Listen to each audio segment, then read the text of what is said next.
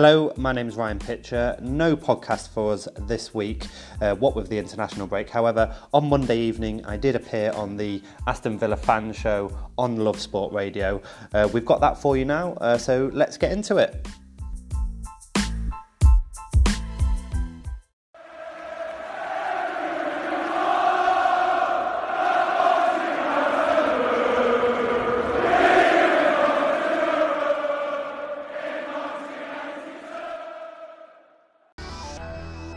Aston Villa's fans show with myself, Paul Mortimer, Ryan Pitcher from Heart of the Holt podcast. Ryan, how are you, my friend?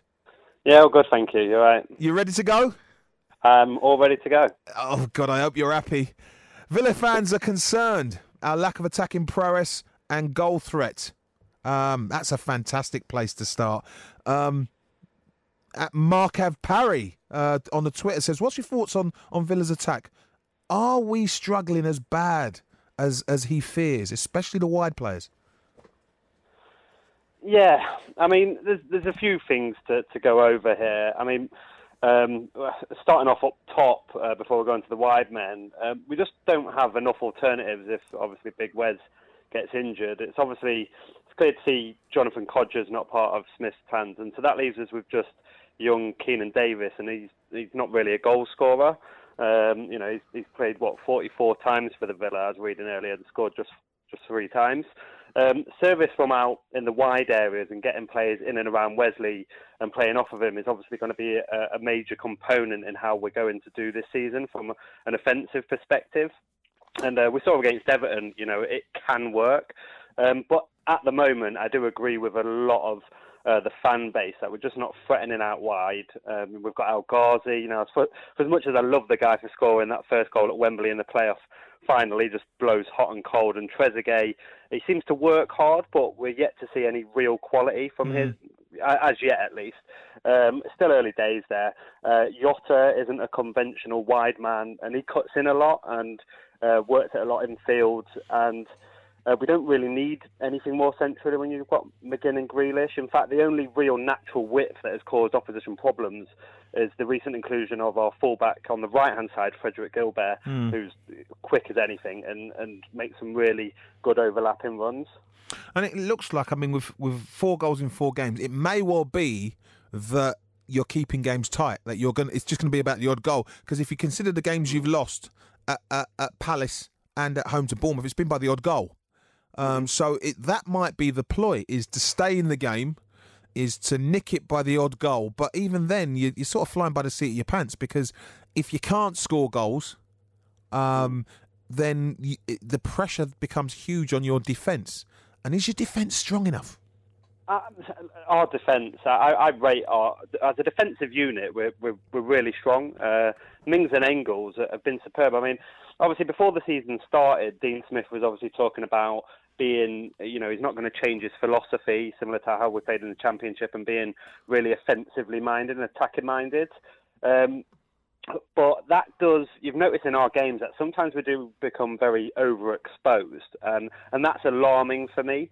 I think one of the biggest problems that we have is we've got McGinn and Grealish in the middle of the park, and we play 3 in the middle with, at the moment, Douglas Luiz holding. Now, it's a great problem to have, but you just can't leave either of them 2 out. They often get caught up the park a little bit. I'm starting to feel that playing both of them upsets that balance in the middle of the park a little bit, and I don't really want to say that because they're just too good to leave out. And all of a sudden, when they're up the park, we just get caught on the back foot, and it really does put a lot of pressure on Douglas Luiz in front of the back 4 and can overexpose us quite a bit. Well, I mean, that's going to be a huge problem for you against the bigger clubs who, in transition, are breathtaking in the pace at which they move. So if you've got, and McGinn and Grealish are not blessed with lightning pace, especially in recovery. So you put so much pressure on your centre halves and your goalkeeper to be able to stave off what's going to be countless sort of attacks. And I don't know. I think what they might have to do, like you said, I think in certain games they might have to play one or the other. and just shore up. It's a horrible thought. but again, the job. Yeah. You know, I was speaking to one of the Norwich podcasters, and he was saying, you know, we're going to play a certain way, and that's how we're going to play. Well, they're going to get relegated playing that way. And for you, it's about learning. It's about learning what works. And sometimes all out of attack might work against certain teams. But you may have to, and it's in-game management too, you may have to, you go 2-0 up, and you may have to say, right, we need to just sit in a little bit and manage the game rather than keeping it open and expansive and offering the opportunities for the opponents to attack your defence. Yeah. I mean, I wouldn't disagree with that. I mean, we do have Marvelous Nankambo can also play. He is a defensive midfield player. So in theory, you could have two in there if you really wanted to keep things very tight. I do think that does send the wrong message to the players that cross the white line. Yeah. You know, it's playing football is as much mentality as it is in setup as well. And I think by playing two defensive midfielders, which I do think we will have to do at times, particularly against bigger clubs, you know. I mean, after the next half a dozen game, we've got back to back Man City and Liverpool. Now, if we play the way that we do and set up the way that we do against them, we'll get turned over. It's simple as that. We will get absolutely thumped. But I mean, for the benefit of Aston Villa Football Club, and if we're talking about staying up, and obviously Dino does get paid to make those decisions at the end of the day, and if we have to drop one of them, then we have to. It's got to be done. I mean, again, listening to the Norwich podcasters, they were literally alluding to the fact that attack might be the best form of defence. If that's the case, Chris Rutter, who helps run All Things Claret and Blue Facebook page, is talking about Big Wes. And if you're saying that there's problems coming from wide, how many goals is he going to get? What kind of service is he going to get? And if he doesn't get the service, then what's the point in having him on the pitch? Yeah.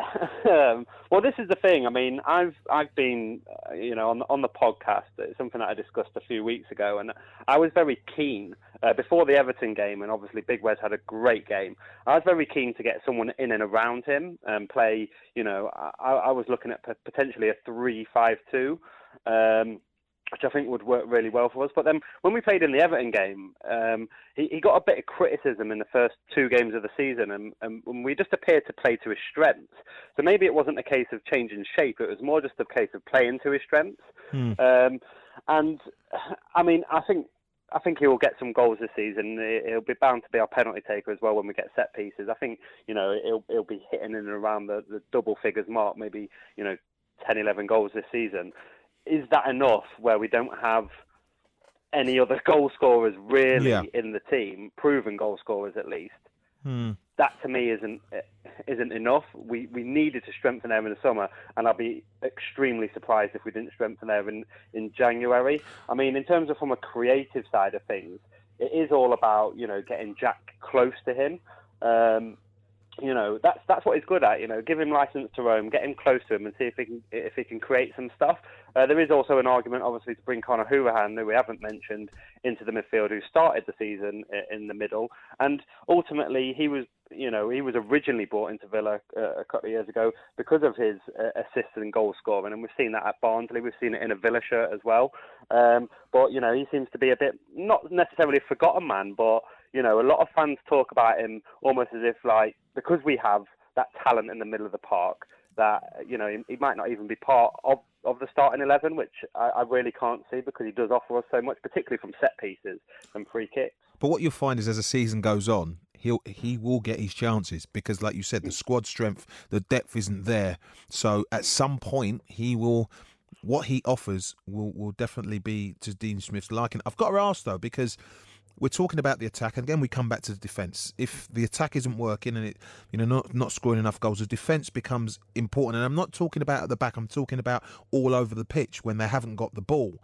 Andy at Andy Villa 999. Do we work hard enough without the ball? Because when Dean Smith first came in, he played a pressing game, not just a high press, but all over the park. And you know what? It worked. Now they're in the Premier League. It doesn't seem to be happening. It's almost like they've stopped. Or is it that they're far more wary? Because when you press, sometimes you have to go 1v1 are they far more wary of the quality, the gulf in class between the Championship and the Premier League? Yeah, I mean, absolutely. I mean, firstly, with the ball, I think with a few tweaks, I think we could be a lot more dangerous with the ball. Now, my qualm at the moment is that we're just a little bit predictable through phases of the game. Listen, if you stop Jack and John McGinn from playing, then effectively you stop Villa from playing. That's not conclusive, but certainly for the large part. Now, that's a big concern. Teams can just turn up against us and kind of go, you know what, stop the organ grinder, stop John McGinn in the middle of the park, stop Jack, getting any space to run into. And you basically nullify our threat, and then all of a sudden we're just pumping it long to Wes, and we're in trouble. Obviously, yes, without the ball, as you say, you alluded to it, that is a worry of mine. Now, as you say, last season we didn't not just we played that high press, but we did play it all over the park, and it did work for most of the time. And now I've seen us recently, and you do notice Wesley occasionally look to close down the centre halves, and then. He's running them down, and he turns around, and there's just no one there doing the same, and they're all retreating. Yeah. And so he just shrugs his shoulders, and you can tell it's just like, well, what's the point of me expending my energy here up top if you're not going to follow me with it, with doing it in the midfield areas? Now, I'm not entirely sure for that change. So, what were you going to say? No, I was just saying, listening to that, it appears that the team seems to be a fracture in the team, because if Big Wes is doing that and the rest aren't with him, it appears that there needs to be better communication. So what will happen if results don't go their way? Dean Smith's been a Villa fan all his life. Is it a place where fans will turn against him? And historically, the Villa fan base has been a tough one to please. But I genuinely think that when we went down, and the journey that we've been on since, now especially how close we came to going into administration with the whole Tony Zia debacle, and I do think that softened us up a little bit, believe it or not. Now, of course, despite how much we all love Dino, unquestionably, there's always a time that if the club are genuinely struggling and you have a prolonged period of little to no improvement, then you have to think what's best for the club. But obviously, it's very hypothetical. We're far from that point yet, and despite the spend over the summer, 95% plus of us, of the Villa fan base, understand that our primary objective is merely survival. And even if we were to go down, for as long as we weren't disgraced and did a derby, for example, or Villa of a few years ago, I think the support would obviously still be there for Dino. We're much better equipped now than we were a few years back under Lerner, and he's one of us, which is just a bonus. We know he actually genuinely cares, and that goes a real long way for us. I would definitely agree with it. We'll talk more Dean Smith and a little bit of Tyrone Mings after the break. Love Sport. Into the last 15 minutes of the Aston Villa Fans Show with myself, Paul Mortimer, and Ryan Pitcher from Heart of the Holt podcast. Now, Tyrone Mings. I don't know if there's any other player in the England setup that was a mortgage advisor. I think he'd be able to help them with their vast mansions. Was he? Tyrone Mings is in the England setup. You lot must be delighted to have seen him called up. But what is it with supporters of the rival clubs giving him a roasting on social media for his inclusion? What's that about? Well, I don't know what it is. I've seen all sorts on social media from supporters of other clubs giving Tyrone, the English FA, jip for his call-up. It's something that we actually discussed on a podcast last week, and we found a strange amount of Norwich City fans commenting on his call-up and saying how Ben Godfrey was more deserving, and there was also a lot of Burnley fans touting Tarkowski and obviously me. And perhaps they do have a point to a certain degree. They've been in, well, not Norwich, but Burnley, been in the Premier League for a lot longer. But there's no need to abuse Tyrone Mings about it. They're abusing him, they're abusing Southgate, the FA about it. And everyone's entitled to their opinion, but obviously, to share those thoughts and sentiments in a sensible and polite manner. But what I find really peculiar about these comments that he does seem to get off of opposition fans is those that question Tyrone Mings' quality. Now, I just assume that these people have never seen him play. And I'm not just saying this with my claret and blue blinkers on at all, because I'm honest enough to tell you if I think someone's bang average or they're a poor player, but I genuinely, and don't laugh at me here, right? But I believe he's a better all-round player than both Harry Maguire and Michael Keane. I genuinely believe that. Wow, that's a statement and a half. I mean, I look at him and I knew him from when I worked for Kick It Out. He was one of our ambassadors. So when he was at Bournemouth, I remember spending time with him where he had a really bad back injury, and he wasn't quite sure how that was going to go. But you know what I liked about him was that I think because he'd had time away from football doing other things, he was a realist. And, you know, he wasn't in the cocoon, that bubble that football players normally find themselves in. So I tend to think he just takes everything in his stride at the moment because he appreciates it a lot more. Because, to be honest, when he had his back injury, he could have lost it all. It could have, you know, and for him to come back the way he has done, big money move to Bournemouth, didn't quite work out, and proved his point at an even bigger club, Aston Villa, and got them promoted. It's one of those sort of rags to riches fairy tale stories, really. And do you reckon he'll play tomorrow? I really hope so. He deserves it. It's a shame it's at Southampton, isn't it, tomorrow? Yeah. So, it's a shame that it wouldn't be at Wembley if he does get his first cap. But no, I mean, he's a commodity. He's a left-footed centre-half, which, certainly helps his cause.